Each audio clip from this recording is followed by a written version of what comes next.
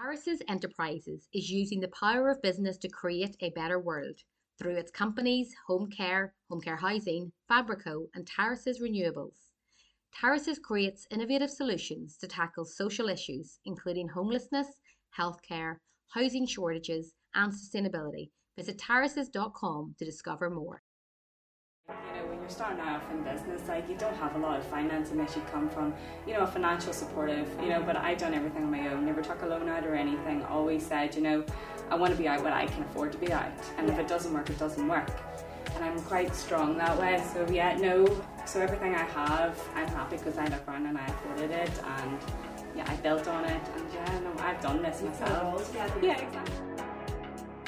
That was the voice of Emma Stinson of Simply E Designs. Born and bred in County Armagh in Richhill, Emma is continuing her grandfather Jackie's legacy in leatherwork by designing and handcrafting her very own line of high-end designer bags. There is no doubt Emma is exceedingly ambitious and determined. She speaks candidly about her struggles with getting her name out there as a bag designer, but makes it clear that she is not one to be easily perturbed. There are big plans for the future, and this savvy businesswoman seems to have it all worked out.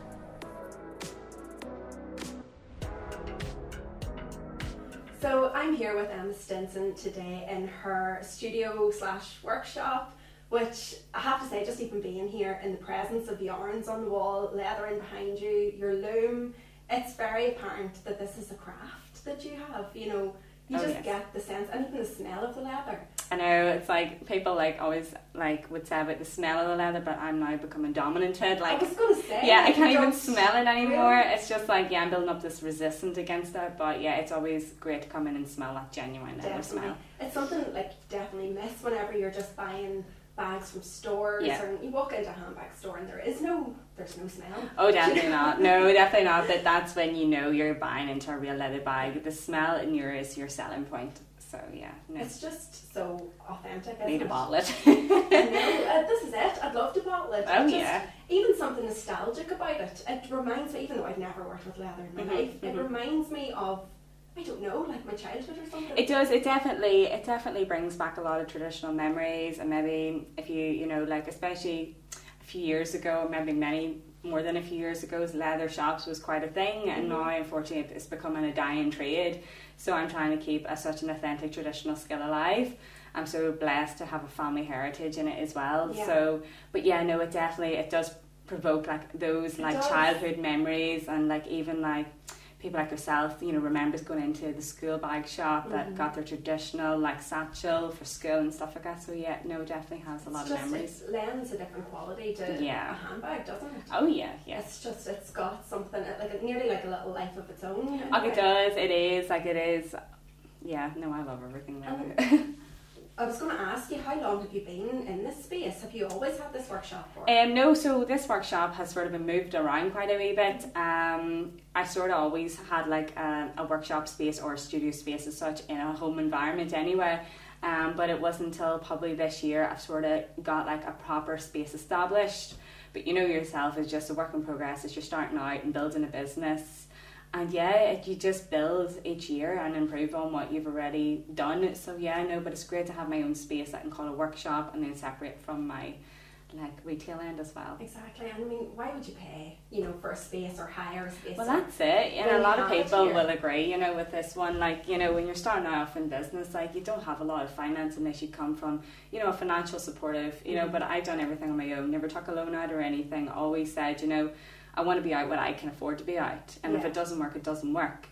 And I'm quite strong that way. So so everything I have, I'm happy because I look around and I afforded it, and I built on it, and I've done this myself. Put it all together yourself. Yeah, exactly. I'm trying to find the words, You have some equipment here that has obviously been passed to you, so that's another thing I'm greatly blessed for, is the machinery that was all inherited, and some of the tools as well that I use is actually my granddad's tools, so it's great to have that. Yeah, that's a good and that sentimental point. Value. Yes, exactly. So it's lovely, and I feel like I'm with him when I'm using these machineries, and if there is such a thing out there, he's looking down, and hopefully he's proud, or hopefully I'm doing him proud. I'd say he absolutely is. I mean, even just to see this setup, it's absolutely incredible. Oh, thank you. I'll have to clap and applaud my dad for this. He's very good. So did he help you? Yeah, no, he built all this for me. So very he's very handy with a saw. You're all crafty. Yeah, definitely. We're all crafty. And all in all, then, putting this space together, has it taken a long time? How long are you in operation from the start? So I'd say probably about 3 years. Okay. First year sort of playing around with ideas, and then I'd say really within just the last year and a half, like I've really just established and found my niche and my market for bagwear. So I'd say probably within the year and a half, I'd say I was fully self-employed. But all of these bits and pieces you've gathered since day dot? Yeah. Yeah. So from day dot, everything has been gathered. Like my first ever sewing machine is sitting directly behind you. Like I bought that when I was doing my A levels. That's how old that is. And then obviously the Singers are very old. Like yes, I love them. They're even gorgeous just to look at. I can't even put an age on them. Like they're probably hundreds and hundreds. Antiques. They're very antique, you know, and it's great. And these have all the Singers come from your grandfather? Yep, so they all came from him. So all of them you see, the two under the bench, and then the flatbed, which is my main machine, and then the wee patcher. But you were telling me just before we went on to record that these all have individual purposes. Yeah, so basically that's it in a nutshell. They all have individual purposes depending on what you're working with, and different weights of leather as well. So, and obviously some bags maybe take 3 different sewing machines to assemble it because there's different parts, and unfortunately some machines can't, do certain things. So that's why you have to have quite a range. So it's like a proper manufacturer's in here. But I think it's amazing that they're still operational. Oh yeah. Like they're very old. They probably need a good wee bit of oil every now and again, like to keep them running. But no, it's great just that they're still alive. Yeah, and still going. Yeah. And on the subject then of your grandfather, because we can't really get away from not talking about him, because all of this really has come about as a result of his career. Yes, so and his reputation. Tell us a bit about him. What was your grandfather's name? So my grandfather's name is Jackie, and I actually have a nephew who's just named after him there. So it's lovely to have that still in the family as well.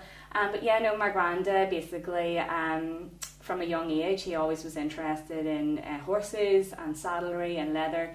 And there was a shop that we took over many years after that. There was an original guy, Walsh Linton, and he owned it, and my grandfather just was like a wee errand boy. Like he just run errands for Walsh, and then as he got involved in the business a bit more, he learnt everything about the saddlery end of things, and then it was solely making like harness and stuff like that for horses. And he just really built on what he knew, and then he just built himself like a reputation for his work, and he was great. He always had like a personality for customers. So he's well known from north to south of this country. So and then. And were you saying he sort of just picked it up himself? He was self-taught. He would have went and done a few courses, but most of it generally was self-taught. That's and incredible. Trial and error was one of his best phrases. If it doesn't work, you work on something that you struggled with, and you improve on it, and that's the only way to learn, I think. Oh, definitely. Yeah, learn from mistakes is your best, and I found that through many years university as well, and through here, like you only improve on mistakes. You have to have mistakes to learn, so. And have there been many for you? Oh my goodness, yes.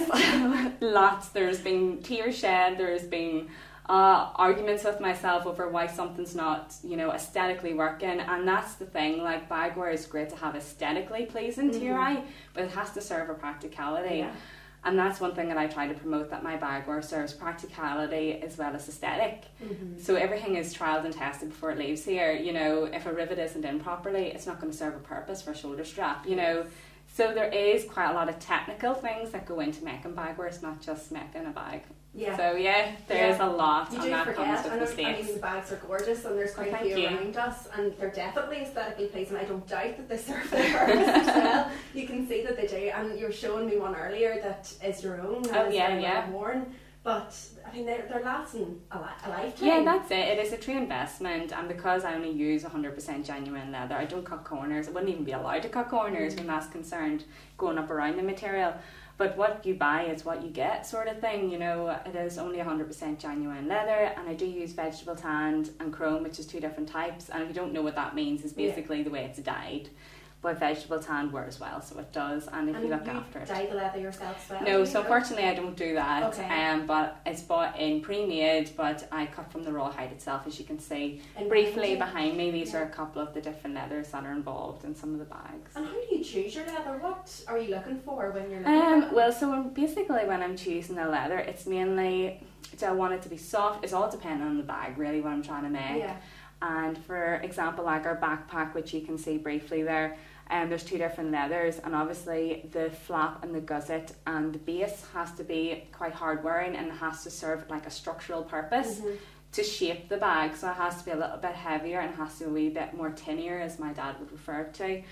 And then obviously the body want to be soft, so then that's where the second leather comes in, because it's a wee bit more soft and playful, and especially when you're drawing in and opening. So it's really just to do with the elements that you're trying to involve in that bag, Yeah. and what leather works best. Okay. So that is just mock-ups and prototypes and changing and adapting before You say even... just like it's such a small I know, see, thing. I'm just an autopilot. It's just Yeah. something that I just know naturally to do, but trying to explain to yourself, I know. well, that And sounds it a lot. sounds like Yeah. a lot of work. It Is is. it many hours? Oh, you wouldn't per see bag? half of the hours. Really? Yeah, you couldn't price all your hours, to be quite honest. No, It would be no. extortionate. You couldn't retail it, so you have to find like a happy medium at the Mhm. end of the day.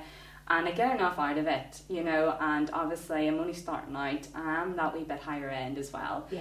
But at the end of the day, it is a pure leather bag. It's handcrafted by me. It's not mass produced in any way. So it is what it is, and that's how I justify my pricing. And you know what? It suits some, and then it doesn't suit others. But we do run sales every now and again, so like it will suit everyone's budget eventually, you know. Yes.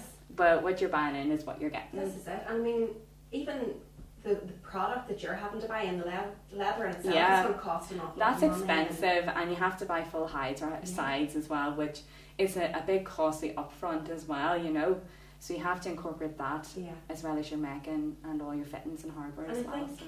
when it comes to business, I'm sure you'll probably agree, people tend to undervalue their own time. Oh And, yeah. Like, you're putting in, how many hours would it take to make like say one of your satchels, for example? Or So not satchels, what the do you wee call backpack? it? The backpack.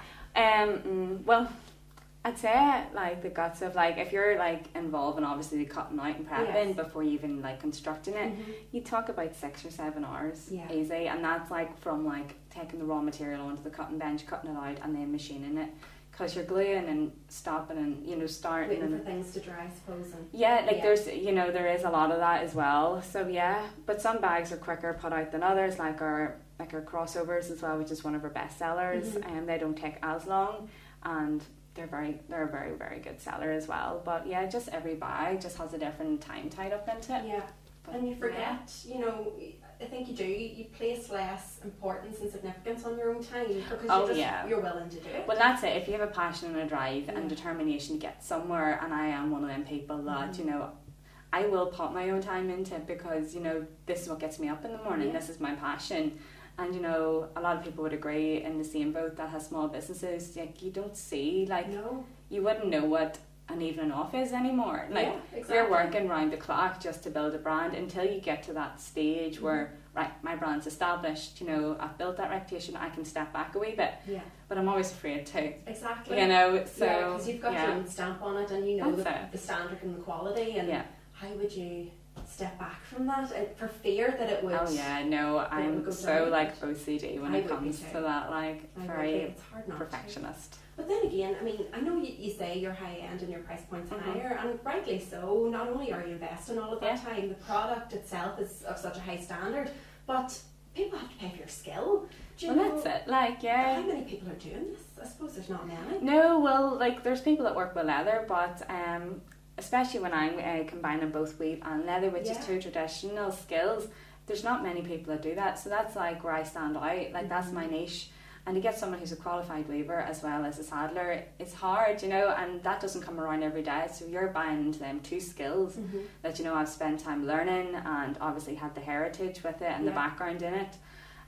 Yeah, so you're really buying into my skill. Definitely. And you know what's so cute? Just as you said heritage, you pointed to the picture of your grandfather, your pictures of Yeah, your no, grandfather, I just keep looking is at on the that. wall behind me, and it's beautiful, this little collection of photos, but obviously that Different shows snapshots. just how much it means to you. Oh you know, yeah, it's and very really- sentimental, so it is. But Yeah. It's brilliant. And all these photos, just for people listening to the podcast, are of him in action, making, what is he making here, saddles? So I think those are different snapshots. So he's working on a bag, and then saddles, bit of harness possibly, he would have also repaired as well as made bespoke stuff from scratch as well. So when he was in business at the time, he had a retail end, which it grew over time, a retail end, and then he done his own traditional work making his own stuff, and then he repaired people, which he was known for. Like he always like restored, bags for people that maybe was sentimental for them. Yeah, so he was an all-rounder. Yeah. And did he pass those skills straight to you, or did they come through your dad? No, so came through my dad. So my dad then was the next one, and he's amazing with his hands, and he basically taught me everything, because my grand had passed, unfortunately, before I really picked back up my connection with leather. So really it was what my dad and what I, from memories really, and just like, it was just like second nature to walk in and grow up around machinery and the smell of leather. So I always had that raw connection, but it wasn't until like really after I graduated that I sort of fell in love with it again. And what did you graduate in? What was your So degree? I graduated in textile and design from the Art College in 2018, and I came out as a weaver, qualified weaver. At that point I couldn't even sit on a sewing machine, would you believe it? And I was near terrified of a sewing machine, and then it was my dad that was like, right, you need to bite the bullet and get on this. They are scary, like they are. Terrified me, I wouldn't have a clue. Like I thought like I could get away with making everything on that first domestic behind you that I bought for myself, and he's like, no. So I remember I just had to spend time and self-taught again, teaching myself how to operate them.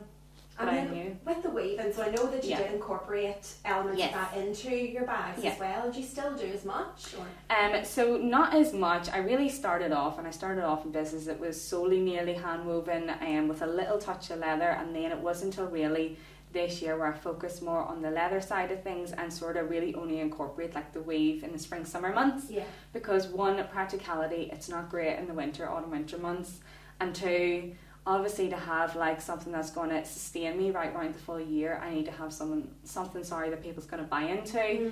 And obviously the leather definitely, it just ticks all boxes. It can be worn in spring, summer months, and it's also amazing in autumn, winter because it is durable. So as much as I love like, woven stuff, I'm sort of focusing more on leather now. So the loom doesn't get as much use anymore? No, unfortunately not. But like her skills and what like I've learned from being a woven textile designer, I'm actually training people how to weave as well. Brilliant. So I'm just spreading my skills across in that way. So well, it's only really too recent. I was sort of doing a few different workshops and showing people like the traditional skills of woven stuff, as well as leather craftsmanship.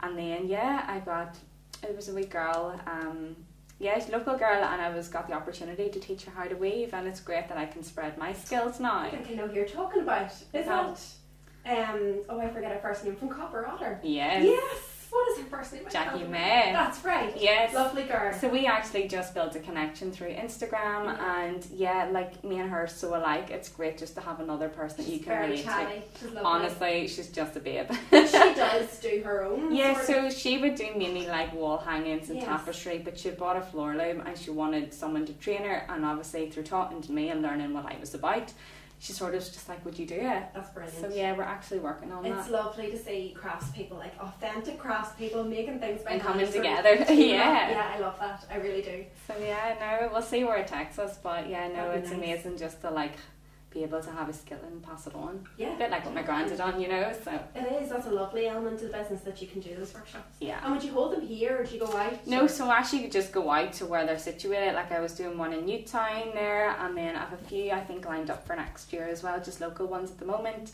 But people just love learning traditional skills, and especially because leather is quite a small subject now, and like obviously like leather handbags is always about, but just seeing someone like work with a piece of leather, like people love that.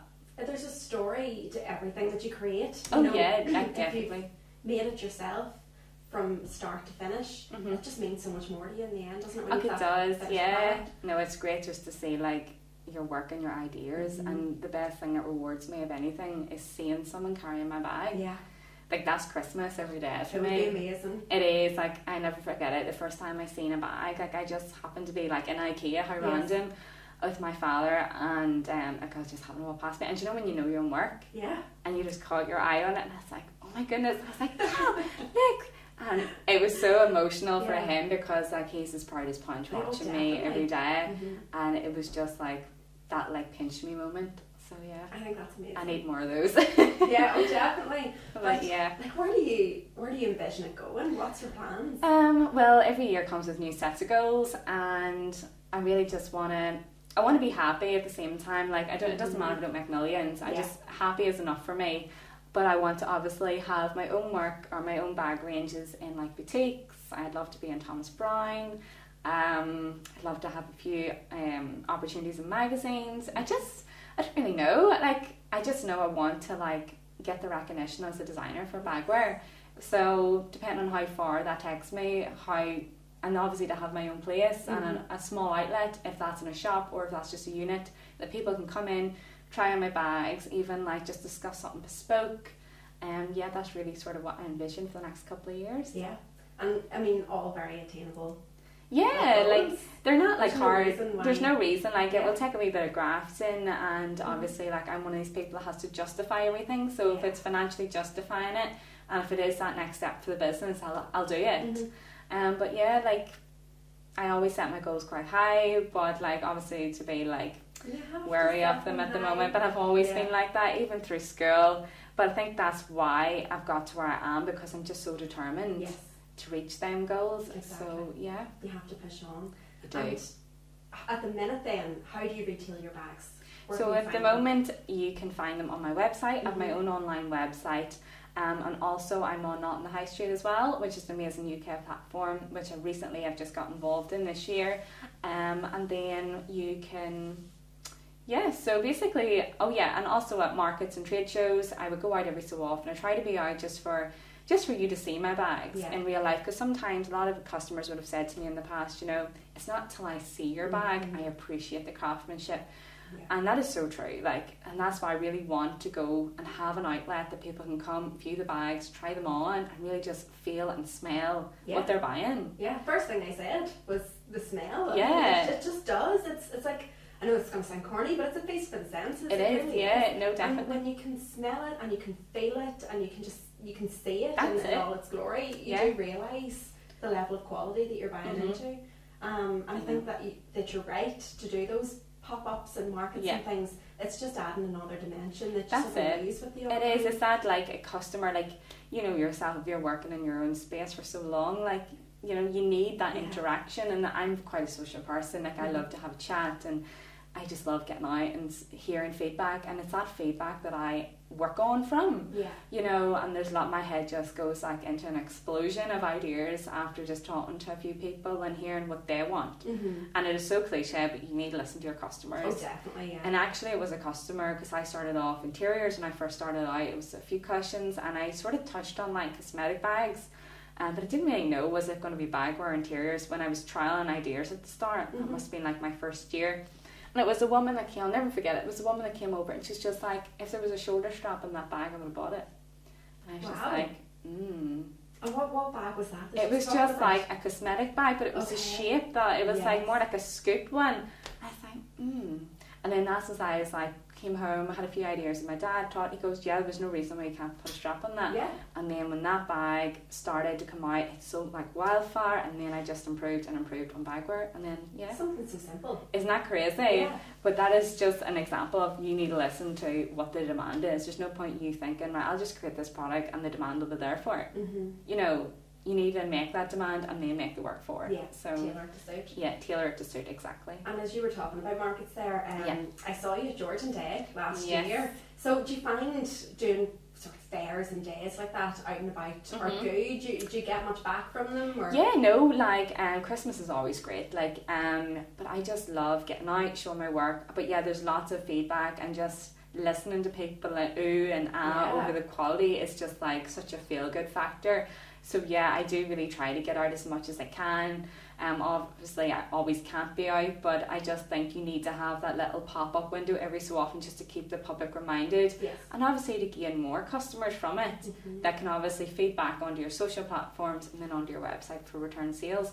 So even if people I know at the moment are struggling at markets, and that's just financially with the economy right now, everyone's getting it hard, and even if it's a bad day, it's never a bad day, because you build connections, you know, back, and you mightn't like get a sale that day, but you might get 3 on return home from it. Yeah, it's raising brand awareness. Exactly, you've just hit it on the nail. It is definitely raising brand awareness. So yeah, you just always have to like be in those spotlights where your brand can get exposed from. So yeah. And you just touched on it briefly there about cost of living crisis. Don't even talk. The term everybody's talking about at the moment. It does not help small thing. businesses at the moment. It's crazy. It really is so hard. It Have you is. felt it? The Yeah, impact of like it? oh yeah, I feel it every day. Yeah, like even Things go simple up, things right? like groceries, Oh, for I instance. don't. If we even get onto that subject, There's a massive knock on, there really is. And like you say, for small businesses, it's everything. Your electric has gone up, and I don't know how much electric you use. I'm sure these. Well, yeah, machines they use would this. they would eat up quite a bit of electric But when there's they're going to on. be- And what about the likes of your raw materials, the leather and things? Have you noticed an increase in price? Well, not as of yet. I haven't noticed anything of yet, but I'm sure like everything, like they have to, you know, live from my suppliers' end of things. So obviously everything's going to have to go up, which means maybe prices will go up for me. Unfortunately, that's probably not what you just want to hear. But like at the end of the day, I am a business. I'm trying to run a business. Has to be a profit. Exactly, and I have to live out of it at the end of the day too. But even just with the small customer base I'm still getting is amazing, even especially during these times. So I'm like truly grateful for every sale that really comes through our door, because like everyone's struggling, we're all on the same boat, and that's just unfortunately. We just have to sort of grit our teeth and get Yeah. through it and take it as if you haven't had to raise prices or anything. No, like I'm still getting by as we, you know, with our sales that are coming in, and I'm so grateful, as I just said. But no, like every year, depending on raw materials and what things go up, that will fluctuate my prices then, unfortunately. But like at the moment, we're grand. And I think people do understand, because Oh, it is, yeah. like you say, with groceries and things, everybody's feeling it. So people are very understanding. If prices have to go up a little bit, they know why. Yes. And I think they know that, you know, people aren't sort of sticking the arm in, that it's you know, a legitimate reason. But oh gosh, it's scary. Like It is so scary. it's a big fortune. I mean, I don't know. I'm sort of assuming that you don't have many overheads just because you have. No, well that's exactly it. Like workshop. because I work from home, I don't have like, you know, unfortunately like those like rented and rates and all them things that come with just having an outlet. And it's great that I can work from home, and you know, and because my business is based mainly online, it works for me. Yes. So yeah, no, the only real fee I have would obviously be my insurance, and like when I go out to markets and fairs, and just your pitch fee, which I can live with, you know, because it's justifying, you know, it justifies itself to be out there and, you know, gain your sales back from that. Yeah. But no, like overheads at the moment is at a minimum, which is great. I'll try to keep it that way. Yeah. It's as for as long as I can anyway. Exactly.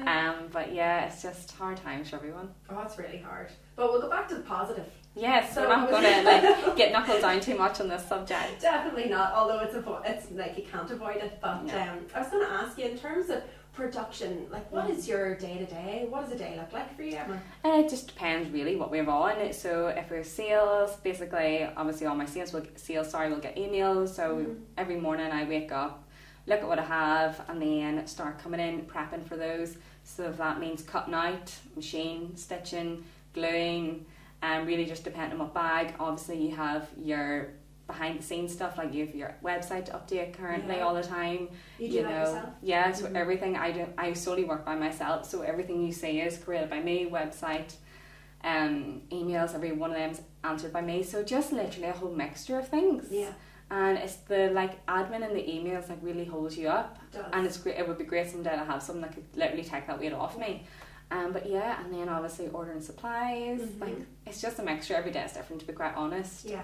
And then next month we'll be working our autumn winter wear, so it'll be a lot of designing, which I'm sort of roughly starting. I get really inspired just by watching like people in the public and see what they're wearing. I just like I'm so weird. Like if I see a bag, I'm just like looking at it straight on, and it's just like connoisseuring it nearly. I'm like, I like the elements of that. Yes. So yeah, no, just really designing will probably be next month, and then just like sampling and prototyping, and then. That sounds so lovely. And when you design, is that all on paper? How do you design? Really, a lot of it. Like I'm one of these people that can think 3D. Like Wow. yeah, I'm quite a visual person. Okay. So if I got like an idea, I can nearly make the bag in my head before I have it on paper.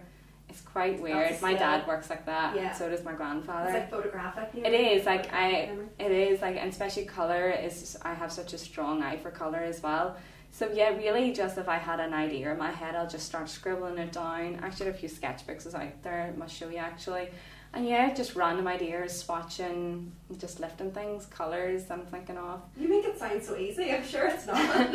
Well, do you know what? Uni has something to thank for that, Yes. because when we were studying, we had to keep a sketchbook, we had to jot all our ideas down, and I was so bad at keeping it because I kept it all up my head.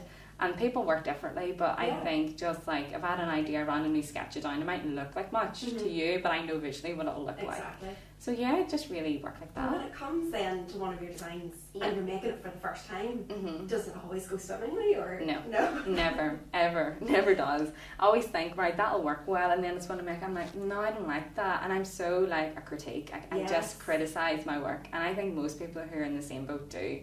We're just so hard to please. And you have to be happy with it. I wouldn't sell a bag I wouldn't wear. Well, you know, that's it. Like, you know, I can't sit and sell a bag and be like, yeah, I love this, and I'm like, I wouldn't wear that. So everything that you see that I make is I would wear it. You know, so, but yeah, no, exactly. No, nothing goes swimmingly. It'd be rare if it did. It would be rare. Say you make a bag, it's prototype and you're not happy with it. Are you able to dismantle it and use those again? Or you can? Well, see, anything that I would make up as a prototype would never be out of the raw material. It would always be out of a heavy enough material that sort of looks like leather. Okay. So it can get damaged, it can get ripped apart, it can get edited panels and get changed, you know, if need be. Or when I'm coming to making the final prototype, if there was just a small element I wasn't happy with, said that wrong. If it comes to making the new bag, like the real McCoy, and there's only a small element that I wasn't happy with in the prototype, I would just adapt it then if it wasn't that much of a change. But I feel like it only comes with when you have the final bag made, you improve on it. Yes. Like there's always room for improvement. I'm never happy, I never settle. So I'm always like, I'll add this in, so I never stop. Your own worst enemy in a way, literally. I suppose. But you're right to be too, because you know, like you say, it's your product and you're putting it out there, so you have to be able to stand over it and say, yeah, I'm 100% happy with that. That's it. And especially because, again, going back to that whole idea about being an investment for life, it has to stand the test of time. Well, that's it. Like, and you know, there's no point, like, as I keep coming back to that practicality element, there's no point making a bag that doesn't serve a function, you know. And obviously, depending on the season we're coming into, like, I know everything's quite mini at the moment. That's because we're not carrying a lot of clothes. Yeah. So possibly this collection could have a lot of room for extra things. So like, there's no point me making a bag that they can't carry because it doesn't fit anything. Like, there's so much you think about. Like, sometimes I'm like, why just I don't paint or something? It'd be easier. I know. But I don't think I'd be happy at that either. Yeah. This is it. I mean, because of your heritage, the fact that it's been handed down, how could you go off and do anything else? I know, I couldn't. You know? As much as it would be a lot easier, I don't think it would do it for me. I think I am what I am. You're sentimentally connected to it, aren't you? And that way, I just have a love with designing. Like, I am a designer through and through. Like, someday I'd love possibly, like, well, I don't even think I would even let someone else make a bag for me. I'm so a control freak in that end of things. But yeah, I am a designer. Like, we always had this thing, are you a designer, maker, or what are you in like uni? And at that stage, I was like, well, I like to make things. I'm very much a designer. Like, I could design all day long. I never stop. Like, the tunnel never closes for me. I just always like thinking. Even in bed, that's the best way. Or the shower. Like, that's where my ideas come together. I get you. I'm in the car, like driving all the time, thinking about things. And it's just always, my head's always on the go. Very much like you. Never switches off. But I would be quite creative too. So I'm very always good. thinking of things, ideas for multitude. But I was going to ask you too, just on the theme of this being a family trade, if you ever have kids in the future, would it be something you'd pass down? Oh, definitely. That's already, I have no kids as of yet, but that's definitely something I'm thinking of already. You know, like, would there be one of my kids that would be interested? And obviously, because my husband, he's quite business oriented too, so it's like 2 businesses in one relationship. I need to have a kid for each. And like, if we have a boy, especially because the nature of his work, my husband, what he does, he'd be like, I want the boy for that. And I'm like, well, the boy might be for mine. So there probably will be debate in the future. I can sense it coming already. But no, totally, I've already thought about that. Yeah, it'd be nice to have that now, wouldn't it? Yeah, no, definitely. It definitely would now. But yeah, I know. I'm going to say, just maybe we'll start wrapping up, but I know I've asked you what a day looks like for you in a work sense, but what's your downtime? Do you get any? And what do you do? My downtime, what do I do? You don't do anything. Well, I'm a married woman now, so I have a dog. Like, I'm a real dog mama as well, so I love to walk. like again, that's where my ideas come into play as well. I just love taking myself away, fresher. Like I could walk and walk for hours, so that's really my downtime at the moment. And yeah, no, I'm renovating as well, so I'm throwing my head into that as well and designing the house.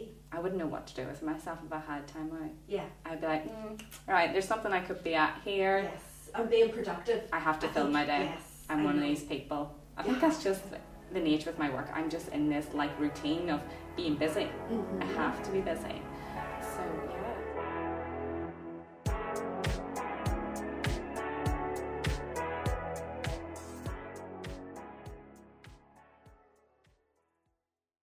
Harris's Enterprises is using the power of business to create a better world through its companies Home Care Housing, Fabrico and Terraces Renewables. Terraces creates innovative solutions to tackle social issues including homelessness, healthcare, housing shortages and sustainability. Visit terraces.com to discover more.